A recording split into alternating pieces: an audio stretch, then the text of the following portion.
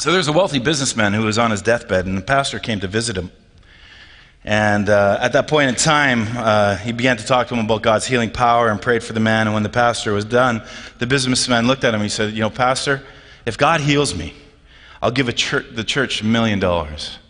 And so wouldn't you know it, miraculously, this businessman, he gets better in life, and he goes on. And within a few short weeks, he's actually now out of bed. He's out of the hospital, and he's gone back to work. And then several months later, the pastor actually bumps into him walking down the street, and he says, "You know, you remember when you were in the hospital dying, you promised to give a church $1 million? Well, I just want to let you know, we haven't received it as of yet." And businessman paused. He looked at the pastor. He said, "You know, did I say that?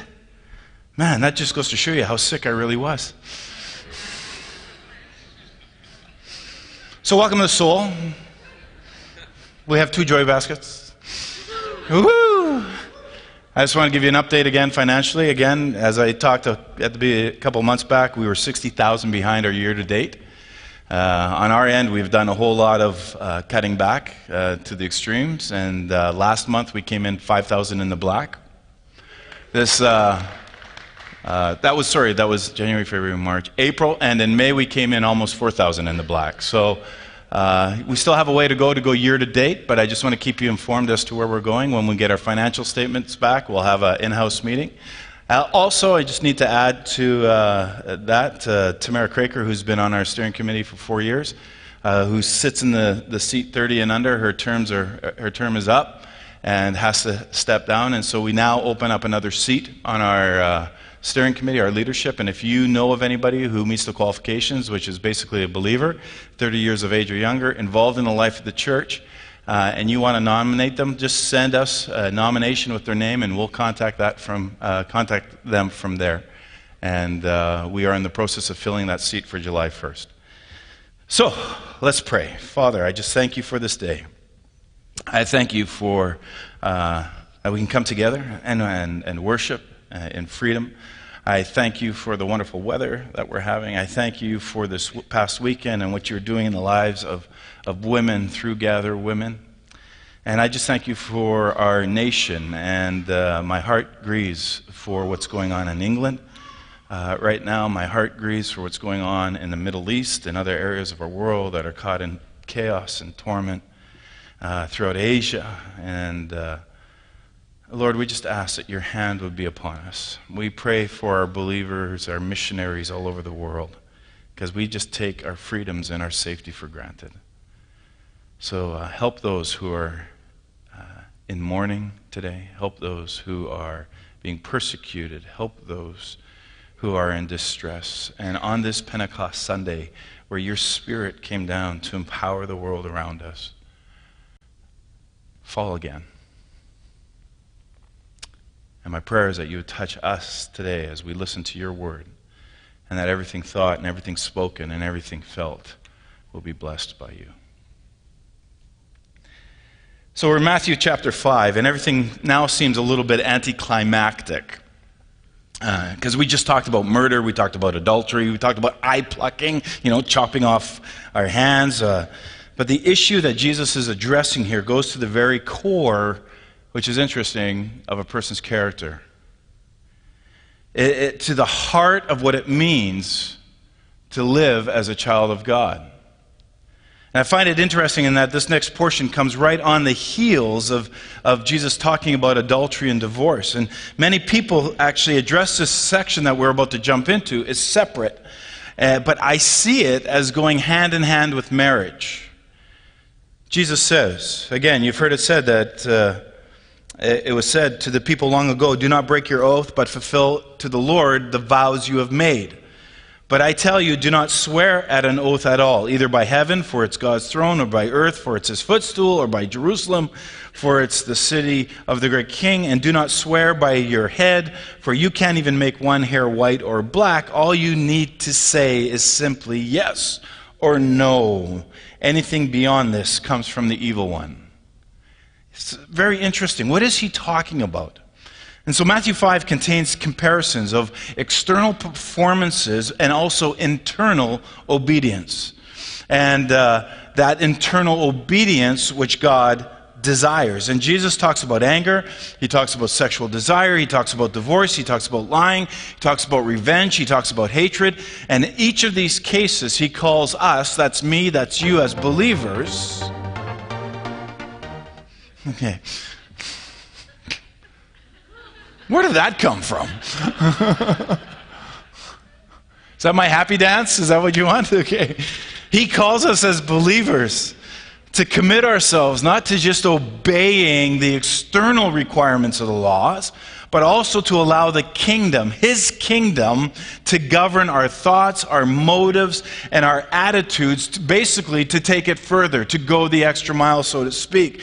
And so first Jesus taught it's not the external behavior of murder that's wrong, it's also wrong to maintain unresolved anger towards another person, which makes us go, right? Next, we saw that Jesus taught that it's not only against the law to cheat on your spouse, but it's also against the law to just entertain the desire of having an affair with somebody else. All of a sudden, we're all feeling guilty in this room. And it's also against the law just to, then we talked about divorce. And although the Bible does allow divorce, we saw that. God's intention is that we would remain faithful to our spouses even when things get difficult. We call that endurance.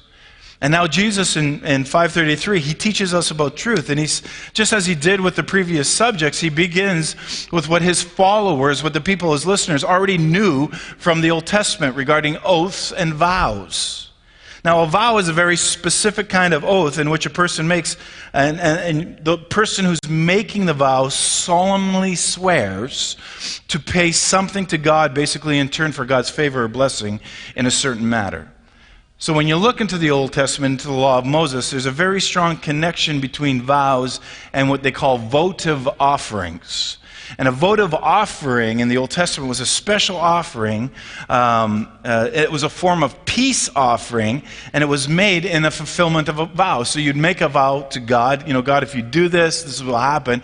And when God's blessing shows upon you and you've committed to it and the answer is there, well, then you would go and you would acknowledge it, and you would be a fulfillment of your promise, whatever you did before the Lord. In 1 Samuel chapter 1, Hannah, the mother of Samuel, vowed that if God would give her son, and you got to remember her circumstance, she was barren. So she prays and she says, God, if you give me a son, I will devote him to you as a Nazirite. I'll give him back to you. And so God gave her a son, and she fulfilled her vow. She brought Samuel to the temple, and she gave him over to Eli. Can you imagine a woman who is barren finally gets her boy, and then gives him over as an infant to Eli? And he raises that. Here the high priest then begins to raise Samuel. The law talks about the significance also of making an oath. Numbers 30 says, when a man makes a vow to the Lord or takes an oath to obligate himself by a pledge, he must not break his word, but must do everything he said. This seems simple, but why is Jesus addressing it? And so the Old Testament teaches that a person following God should be an honest person, should fulfill their promises. You'll be able to rely on him doing what he said he would do. The important thing from the perspective of the Old Testament is that if you're going to swear to do something, it better be true, so to speak. And if you swear that you're going to do something, then you better be sure that you're going to make it happen. So it says, don't swear falsely by my name, and so profane the name of your God. I am the Lord. And I believe that one of the relationships in which we do the worst with this is probably the one that we have the greatest impact as well. And that's in our relationship with our spouses. See, the marriage covenant is this exceedingly sacred matter, and I don't think we grasp that in our culture. We just see it as a piece of paper. Oh, marriage is just a piece of paper. No, it's a covenant between you, somebody else, and God. And this is the whole teaching of the vow and the oath. This is where it comes in. This is why I personally see this overlapping with what Jesus is teaching. It's, the marriage covenant is incredibly important. It's an incredibly sacred matter.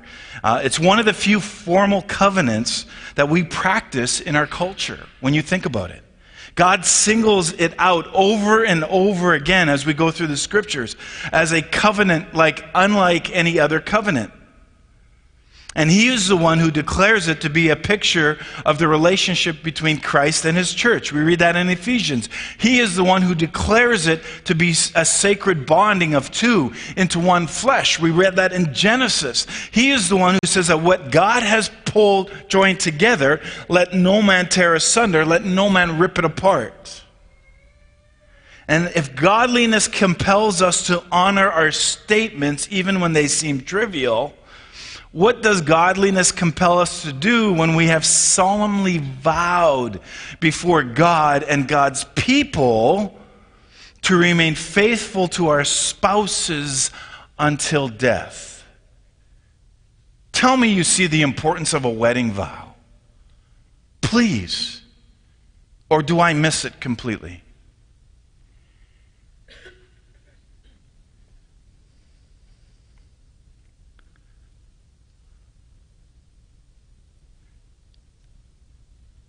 So does God's character compel us to do what we have sworn, even if it's to our own hurt? And the answer is yes. It's a tough standard. Yes, because it's what God has called us to do. And it's not so tough if we lay hold of the promises that he's already blessed us with every spiritual blessing. That the same power that has raised Christ from the dead dwells within us in the person of the Holy Spirit. And that he's able to do exceedingly abundantly above all that we ask or think according to the power that is at work within us.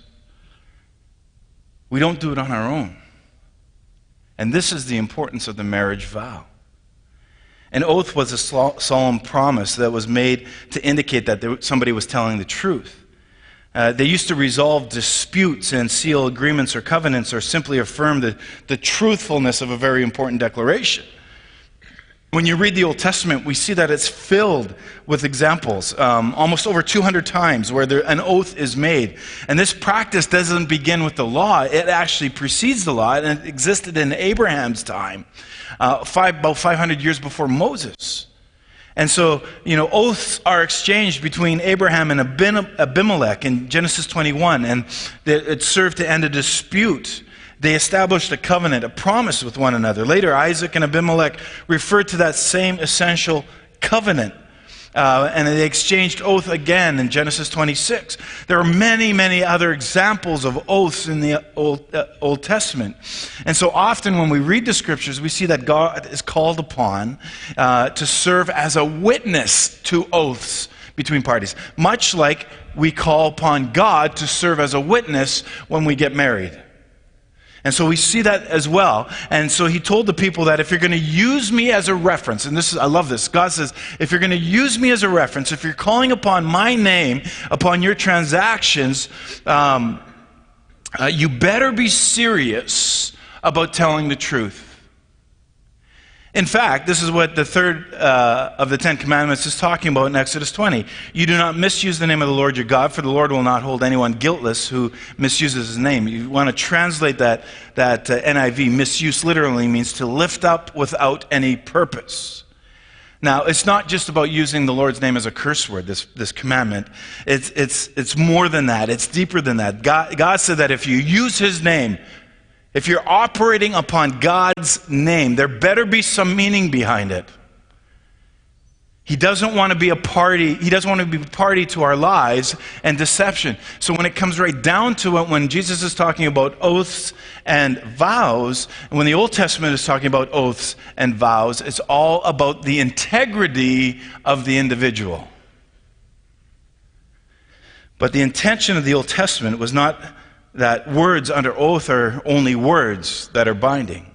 The intention was that it was wrong to lie under oath, just as it is wrong to lie at any time. So that's the functions of an oath. They are intended to demonstrate honesty. I'm a man of my word. I'll make an oath. I'll make a vow. I'm a man of my word. That's basically what it was saying. So, not everybody tells the truth. Amen? And we got a whole room upstairs, right?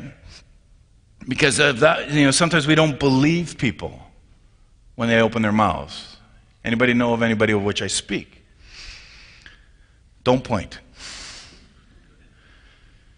And if you think about it, if not telling the truth is one of the first skills that we learn all by ourselves, usually without the assistance of a parent or a teacher. We don't even need to have it modeled by somebody else because it's just in us. We don't want to tell the truth. Adam and Eve displayed that for us. We just have this natural talent for pushing it somewhere else. And that blossoms automatically when we're really young. Just after we learn to talk, we learn to lie. Watch this video. Okay, now we're going to talk about this, you two. Something happened here on the wall.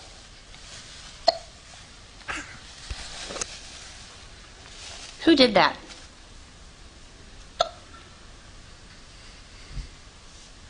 Jackson, did you do that? No. She do that. No, I did not. I really didn't. Okay, well, when I walked in the room, you looked like you were hiding something. Ghost?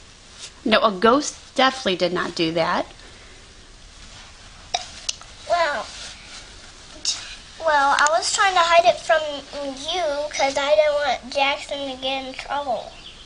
Are you sure about this? Because I don't know if I believe you. Because you have not told the truth in the past. Jackson, did you do that on the wall? No. You do that. No, I did not. I really didn't. Did you see him do that? No. Why does it look like you're not telling the truth? I'll take that, thank you. No, I need it still. What do you think happened here? How do you think he did that, Reagan? I don't know. You don't know? I did not see. Get that away from your face for a second. Get that away from your face. How do you think that this happened? Jackson, how do you think this happened? I do it. You did it? Yeah. You did do it. Is that good or bad? Good. Not good. But. I don't know who to believe. She did. We're going to have to talk to Daddy about this. She did. I deny.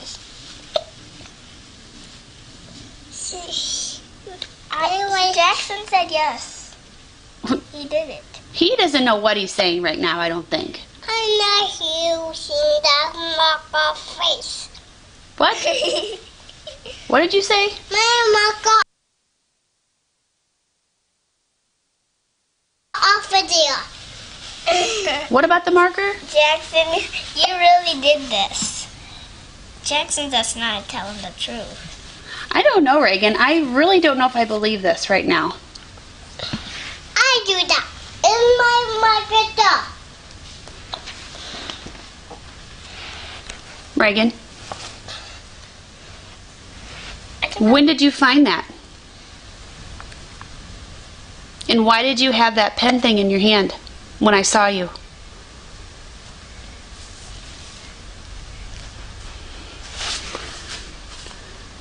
Huh?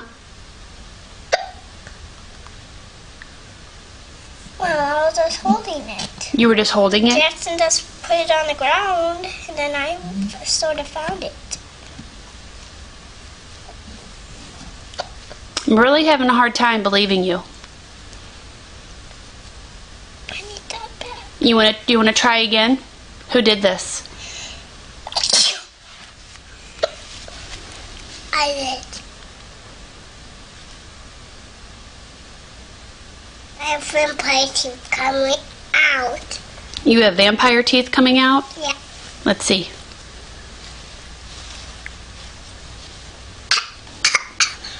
Oh, you too. Why you seem sad right now, Reagan? Because Jackson scratched me far in my nose. Jackson, did you say you were sorry? Sorry. Sorry for what? Sorry, Rick. Sorry, Rig. Hey, oh, Jackson, we do not do that. No spitting. No thank you. Do you need a timeout in your room? No. You need to go to your room. That was bad. Do you see all this stuff? This is kind of blood. Ugh. Oh, let's take a look at it.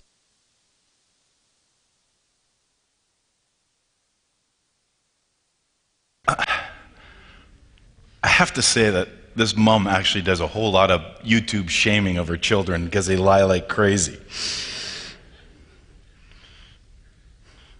But we see how kids just don't tell the truth.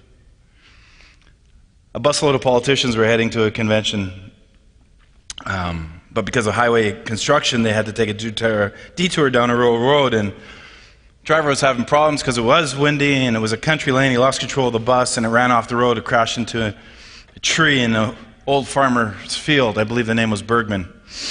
And the old farmer was driving, to town when he noticed that there was a gaping hole in his fence, and he decided to investigate what happened. And when he went back, he got it to his truck. He got a shovel and saw all these politicians laid out all over the place to start to bury them where they lay. And since the politicians never arrived at their location, the RCMP were dispatched to locate them. And they backtracked the route of the politicians, followed the country road, saw the wrecked bus in the field, look up, and saw that this old farmer owned the property. And RCMP went in, they found Mr. Bergman and said, "Will, where did all the politicians go?" He informed the RCMP that, "Officer, I buried them where they lie." And the cop asked, "Were they all dead?" And Will responded, "Well, some of them kept saying they weren't, but you know how politicians lie."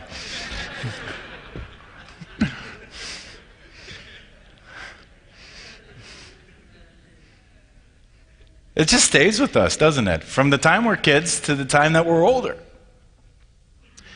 And throughout the scripture we find, yet when we read it, we find the words of honesty and purity and truth and upright. And, it's complete, all translated from the same words, really, that have the root word in the word integrity. And that they're all synonymous. And if we're going to live lives with integrity as believers, we must know what integrity looks like. And that comes in, we are obligated to start spending time in the scriptures and spending time with God, because our trustworthiness depends upon our integrity. James chapter 5, "Above all, brothers, don't swear, not by heaven or earth or anything else.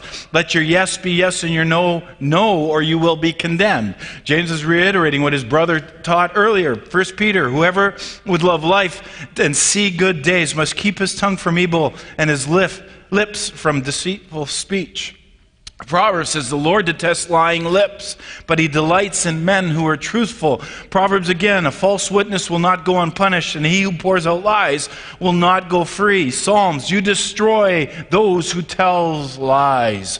Wow. Revelations, "The cowardly, the unbelieving, the vile, the murderers, the sexually immoral, those who practice magic arts, the adulterers, and who else? All the liars. Their place will be in the fiery..." Does this not put fear in us? Colossians, "Don't lie to each other." And he's talking to the church. "Since you've taken off your old self with its practices, put on your new self, which is being renewed in the knowledge of the image of its creator." Ephesians, "Each one of you must put off," again to the church, "put off falsehood. Speak truthfully to your neighbor, for we're all members of one body." And unfortunately, whenever there's room for a loophole, people will find it. And by the time we get to Jesus' day, people have actually found loopholes in how they use oaths in order to lie. Oaths were corrupted at this point in time when Jesus is talking, to allow for deception. And the Pharisees interpreted it to mean that, you only when you did an oath, maybe you had to tell the truth, but even then it was a certain kind of oath, and they might have their fingers crossed. Got my fingers crossed when I said it. That's not what God meant. Ecclesiastes says that when you make a vow to God, don't be late in paying for it. He takes no delight in fools. Pay what you vow. It's better that you should not vow than that you should vow and not pay. God doesn't take our promises lightly. And he still doesn't. And the error of the Pharisees that Jesus is addressing here is not misstating the law, it's mishandling the law. They miss the point. We live in a culture in which truth is often the first casualty of interactions between people. And we have an incredibly elaborate system now of lawyers and contracts and notaries and binding signatures to ensure that we do what we say that we will do, and at least when it's perceived to be important enough. And none of it makes people any more truthful, because even though we sign contracts, we still try to get around it. And everybody said, yeah, ouch.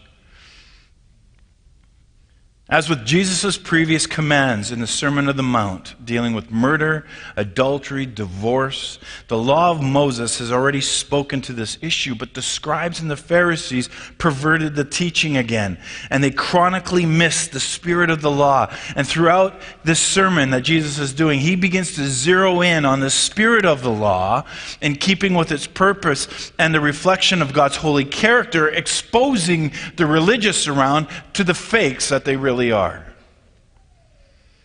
Now it's interesting because some Christians have read this passage of Scripture, Matthew 5:33-37, and they simply say this, and they do, there's many, that to teach that we must not under any circumstance utter an oath or a vow. And so some Christians will refuse to take an oath or a vow in a court of law. Some go so far as in a marriage ceremony or any other situation. I'll just say this, that's a total misunderstanding of the Scripture. The heart of the matter of our passage has nothing to do with the formality of an oath or a vow. The heart of the matter is the heart. It is our yes must be our yes, and our no must be our no. And God says to his people in every age, he says, you be holy because I am holy. Jesus makes that same appeal in the Sermon on the Mount later on here in 48. He says, you are to be perfect as your heavenly Father is perfect. So let us be as Christians, as soul sanctuary. Let's worry about our own backyard, because we need to be truthful people. Why? Because we are the Father's children, and that's reason enough. Jesus says, you've heard it, the law say that the punishment must match the injury. An eye for an eye, a tooth for a tooth. But I say, don't resist an evil person. If somebody slaps you on the right cheek, offer the other cheek also. And if you're sued in court and your shirt is taken from you, give your coat too. If a soldier demands that you carry his gear for a mile, carry it 2 miles. Give to those who ask. Don't turn away from those who want to borrow. You know, one night our family was sitting at dinner, and one of my sons asked a very thought-provoking question. He said, Dad, if my brother, insert J1, J2, J3, J4 there, hits me, is it okay if I hit him back? And actually, those are still questions I get asked to this very day. See, our world's ethic is that we strike back, that, we need to get even. We have to do unto others as they do unto us, right? And so Jesus' teaching here is confronting the popular misuse and abuse of the Old Testament law known as the law of retaliation, or in Latin, lex talionis. And the law of the life shall be for life, eye for eye, tooth for tooth, etc. So imagine yourself for a moment in an ancient situation where your family, you lived in a place, and you got to remember this is true. There's no police force, right? There's no courts. There's no local state. There's no federal government. You're just one of these people, thousands and thousands and thousands of years ago. There's no king or authority ruling over you or the people around you. Then one day you're going about your business, and sure enough, you're shocked that the news comes from one of your neighbors had intentionally and maliciously hit your little daughter so hard it knocked out and broke 4 of her permanent teeth. What would you do?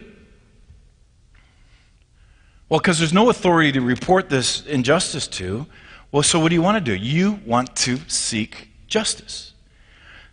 So what if the situation was worse? What if your child then was intentionally killed? You would probably want to take the matter into your own hands, and you would want to seek retribution, right? Maybe even to the point of blood revenge. And perhaps you would try to impose the same type of injury on the attacker that he imposed on your family. And maybe you would even want to punish him, to a greater degree than the offense that he has already committed against you. But after you have taken revenge, after that, maybe the attacker's family may feel that they have been now mistreated, that you went too far, and maybe they want to respond. And now you set up this cycle of retaliation and revenge between you and them, and then you got the Hatfield and McCoys all over again. And so the institution of the lex talionis into the Mosaic law for the nation of Israel and the ruling authorities, it was, in this writer's view, a real advancement for the cause of justice. So it was designed to prevent personal actions of retaliation and revenge. That's why they did it. The injured person or the relative of the injured person could go to the governing judicial authority in Israel and ask now to seek justice. But what should the appropriate punishment be in the case of a murder, or maybe if somebody was maimed? You know, where is the law? How does it come to play for a life for an eye, a tooth for a tooth, life for a life, eye for an eye, tooth for a tooth? And so basically the establishment of this was the punishment must fit the crime, and no more the crime, but also no less. And so it was supposed to be strict, and it was supposed to be fair, but it was also designed to prevent and to deter much crimes. And it was there to remove the punitive actions for crimes from the hands of the victim and his family and put them into the hands of the governing judicial system. So it's designed as a principle of proportional justice. We needed justice, we needed systems, and it was designed to appropriately now punish the offender. So what if you get slapped? Now, I don't mean to slight anybody who's left-handed, because one of my boys is a lefty. But Jesus' example is interesting, because if we want to be literalists, Jesus is actually speaking specifically to a right-handed slapper. Now, if you're right-handed and you slap somebody on the cheek,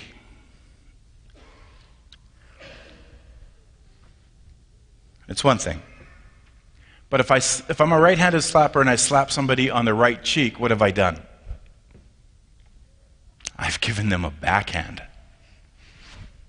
So do you see what's being said here?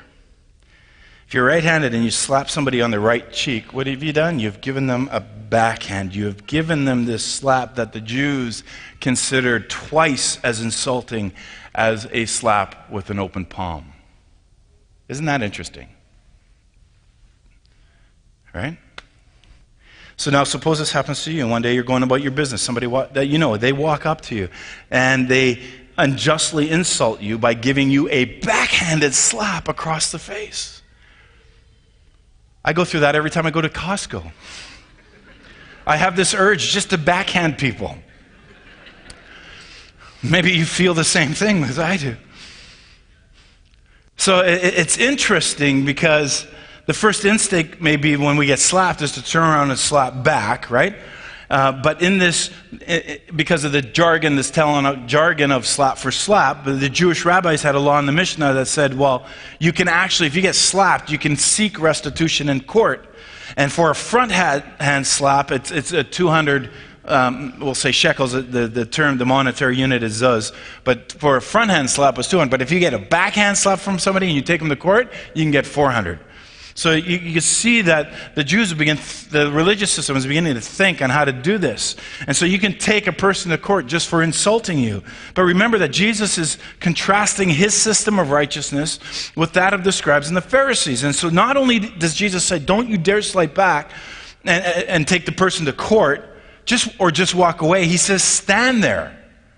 And he doesn't say, hey, raise your voice. Why did you do that? Jesus teaches none of those things. But he says to actively, voluntarily turn the other cheek, exposing it for a further strike. Why? And then he says, if anybody wants to sue you, take your tunic. Or they want to sue you and take your tunic. Well, why would he say that? Why would anybody want to sue somebody for a piece of clothing? Well, it's hard to understand this one without some Old Testament background, because again, under the Old Testament borrowing laws, a poor person who borrowed money could provide a garment, a pledge right, as a collateral to ensure that he would pay his loan back. Now, normal practice at the time would be that people would wear a lighter tunic and also a heavier outer garment or a cloak to be used in colder conditions. And so why would a person give such a piece of clothing for collateral? Well, if he was really poor, that might be all they had, the shirt on their back. And when it gets awfully cold at night, sometimes even in the desert, depending on time of the year, the Old Testament had a provision that required that that person must now then return the garment to the poor person every night for warmth. So yeah, he gives it to you for collateral, but at night when you go back to bed, he'll give it back to you so you are at least warm. So let's say that poor person takes out a 30-day loan. No interest would be charged, and the pledge would be the garment, and you would have to exchange hands between the borrower and the lender every day, but twice a day for 30 days. And the lender wasn't allowed to go to the borrower's house and had to return the garment every night. And the borrower was to turn the garment back to the lender each morning until the loan was paid back. So that was the point of collateral. But what if one of the parties violated the provision? What if the lender, came, stood outside his house, asked for the garment, and the borrower refused? What if the poor person felt rightly that the loan was already paid off and the exchange of the garment was no longer required? Well, this is, where a lawsuit or a court injunction might come into play. And the Pharisees now had all these detailed rules using the court system as a tool for dealing with the problems. Jesus, however, comes in, has a bold and very radical approach. If anybody wants to sue you and take away your tunic, let them have your cloak also. Doesn't say sue them back. He doesn't say use the courts to prove you're correct. He doesn't even say just go ahead, rightly or wrongly, and give him the garment. After all, Deuteronomy said if one garment was returned according to the law, that was enough. But Jesus says we'll give him both garments. Again, he takes it further. Also in Roman law, it's interesting that the law required an individual from a conquered country to carry a load or a pack up to 1 mile on foot if asked by a Roman. It was compulsory service. It wasn't popular. It was absolutely hated and despised by the Jews. Why? Because they were occupied by the Romans. It was done begrudgingly. They hated it. The scribes, the Pharisees particularly despised these laws being used by these ruling powers, by the Romans. That there is a New Testament example of this, and we miss it completely in Matthew 27 about carrying a load, in which Simon of Cyrene was forced to do. The soldiers tell Simon to carry Jesus' cross.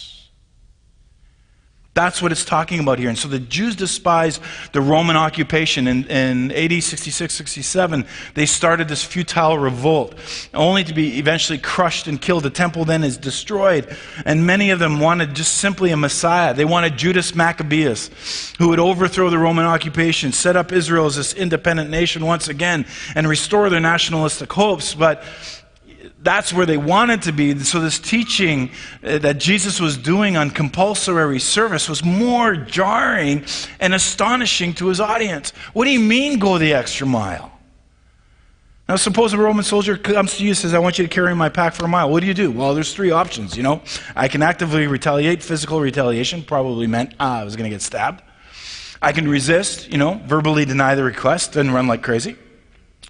Or I can comply with the request, meet the legal requirement, and go with them, the mile, no more, no less. Jesus says, go with them too. Go the extra mile. And then there's something about the person asking you for money. And the Old Testament text of Deuteronomy provides a good backdrop on Jesus' teaching. The Old Testament had a strong ethic of promoting loans and gifts to those in need, and the scribes and the Pharisees also did it. But much of it was enveloped in a system of regulation and rules. It was predicted upon ensuring repayment. But going on Jesus' teaching on this subject, we go to the book of Luke. Luke gives us a little bit more information, and he says, if you lend to those from whom you hope to receive back, what credit is that to you? For even sinners lend to sinners to receive as much back. But love your enemies, do good and lend, hoping for nothing in return, and your reward will be great, and you will be sons of the Most High. The key phrase there is hoping for nothing in return. In other words, make the loan to the person in need, but expect nothing in return. If he can't or doesn't repay, well, then you just consider it a gift. You don't get that feeling that Jesus would, never be hired by a mortgage company after, he taught this thing here. Somebody might say, well, nobody's ever given me a backhanded slap. Nobody's ever sued me for my clothes. Nobody's ever forced me to carry a pack for a mile or asked me for a loan, as a really needy person. But the point of this, the point that Jesus is making to all of us, that these are just examples of offending situations. And you have to plug into whatever particular situation that's offending you and now apply the principle of not only foregoing any retaliation, but taking a stunning action that gives your offender a blessing.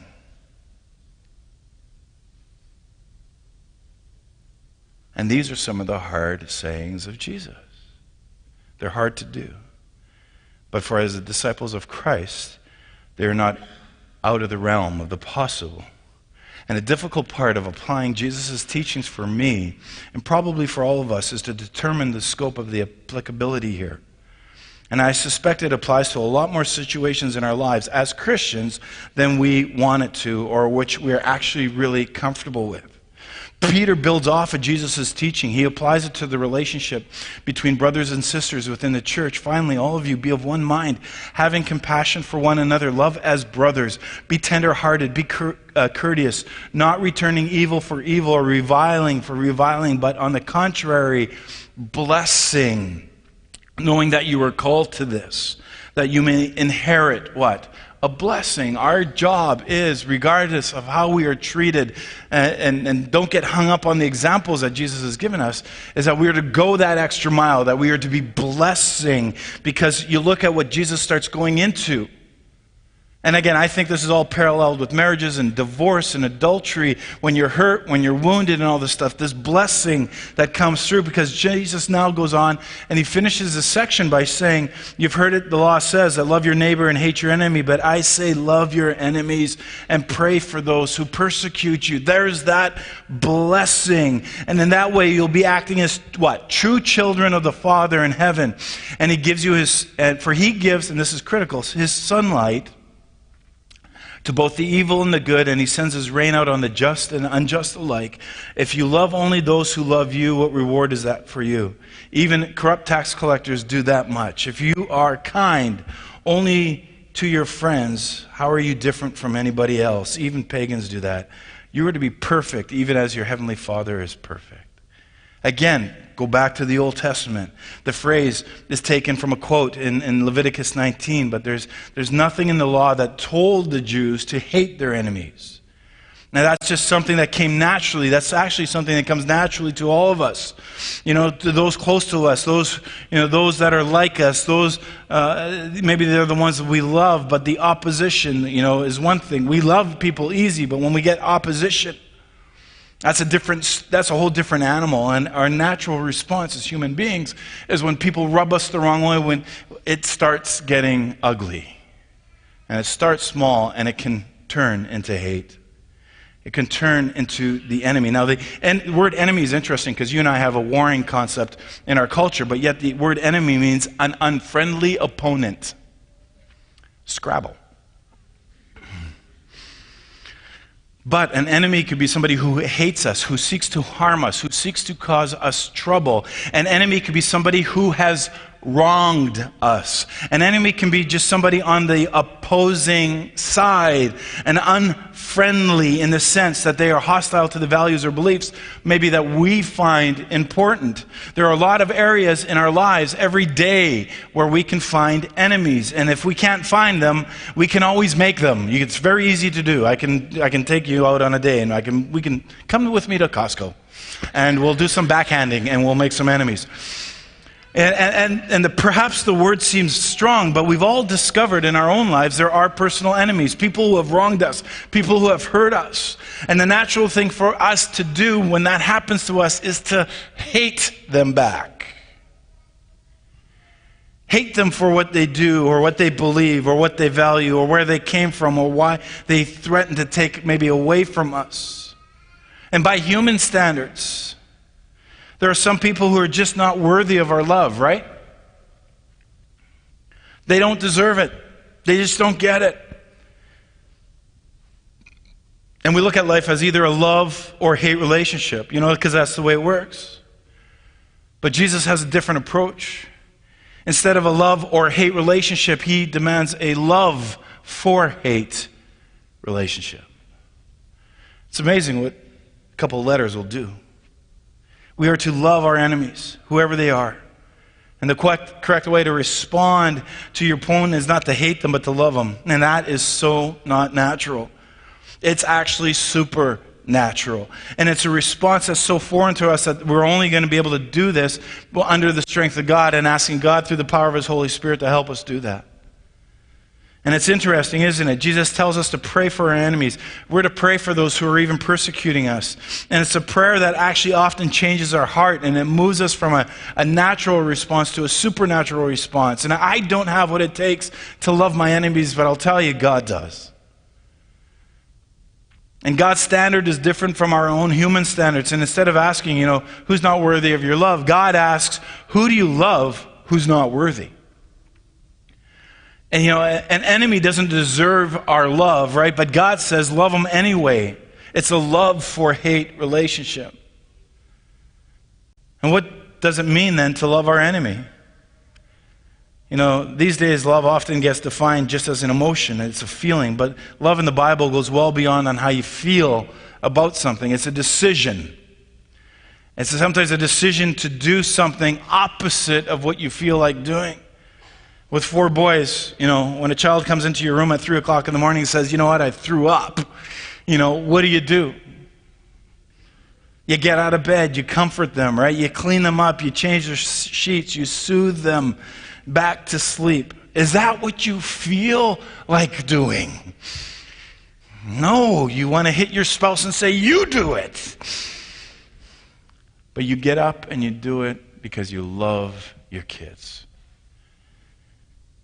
And when we understand that, because it's natural to love our own child, it's not natural to love our enemy. But love is the same thing. It means having enough concern for another's well-being that you overcome your personal desires in order to meet their needs and to help them feel loved. We look at 1 Corinthians. We hear this at weddings.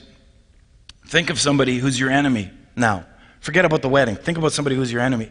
Think of someone whose values are totally opposite of yours. Think about somebody who's done you wrong right now. And think about that person and listen how Jesus would have you treat them. Love is patient. Love is kind. It does not envy. It does not boast. It's not proud. It's not rude. It's not self-seeking. It's not easily angered. It keeps no record of wrongs. And love does not delight in evil, but rejoices with the truth. It always protects. It always trusts. It always hopes. And it always perseveres. Love never fails.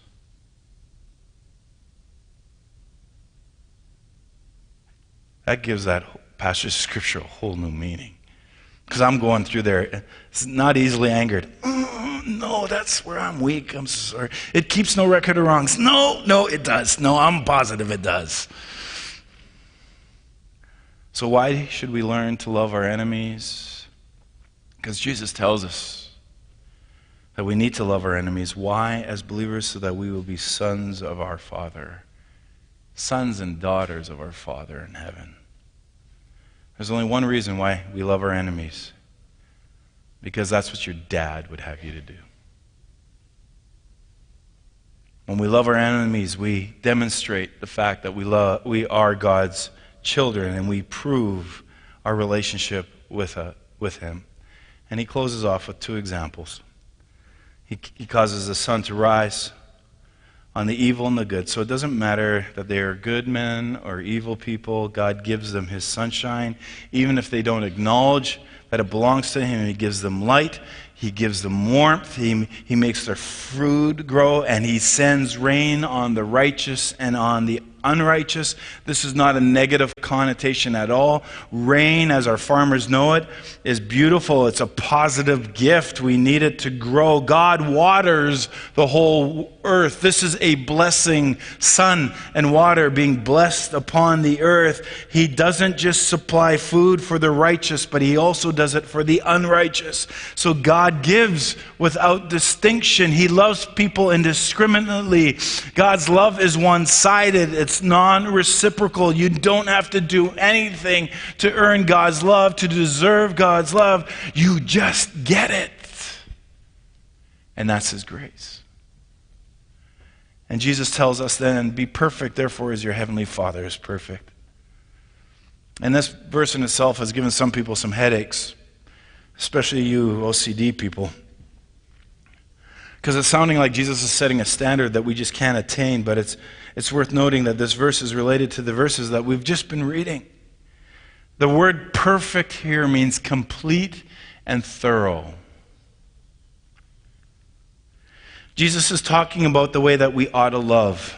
Loving only our friends and our family is an incomplete love that any human being can do. But loving your enemy, loving those that hate you, those that hate God, that kind of love is mature. That kind of love is fully developed. It's that kind of love that God has, right? And so go the whole way in loving just as God loves. Our love should be like God's love. We should follow our Father's example. So maybe today you're just sort of exploring who this whole Jesus thing is, and maybe you're fascinated by his teachings. Maybe you wondered what this religious expectations are. I hope today maybe that you've begun hearing Jesus calling, not for religion, but for a response. And I hope for every one of us sitting here today, that as we meditate on the Scripture, as we go through the Scripture, like I got to be honest with you. This has been probably, out of all the series we've ever done, this is the one that speaks to me the most, the deepest, and the one that I get actually bogged down in details on, because it's so rich in teaching. It's also holding up a mirror to my own life. And again, going through 1 Corinthians 13 and looking at what love is and how do I apply it to those that I don't love. That's tough. But I think God is speaking to us. And I want to encourage all of you to explore your relationship with Christ. Ask God to speak to you. Maybe you're new and you just don't really know what this is all about. Ask God to reveal himself to you, to make Jesus known to you. Maybe there's a tugging in your heart today and he's already calling your name to follow him. We're called to repent. We all are. Some here have already answered that call, but maybe that's you today. Maybe you need to turn around and change your life and make Jesus Lord of your life. And just surrender. Maybe your mouth is just one of constant lies. Maybe your heart is filled with hate and destruction. Maybe your focus is all about yourself and you couldn't care less about the people around you. Maybe God is just trying to turn you from the inside out. Would you bow your heads in prayer with me this morning?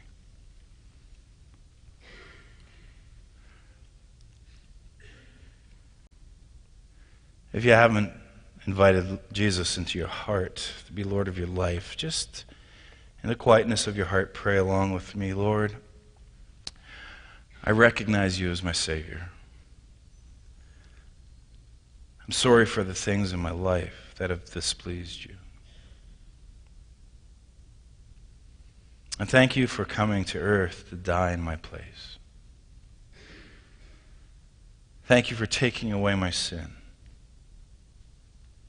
And I believe in you, and I receive you into my life this morning. Help me to rely on you in the days to come. Help me to follow you so I can grow to become like you. In Jesus' name, amen. If you prayed that for the first time, tell us before you leave. Tell somebody. If you came with somebody, just tell them. Over here on my right, we'll have a cross, and tell one of us if you want. We can meet you up for coffee. One of our staff will be there. If you even want more, maybe you have more questions, we're here for you today. Or you can take a little welcome card, fill it out, take it to the welcome desk, drop it off. We'll contact you this week. We'll do coffee. We want to help people in their spiritual journey. That's what we want to do. For the rest of you, stand with me, please.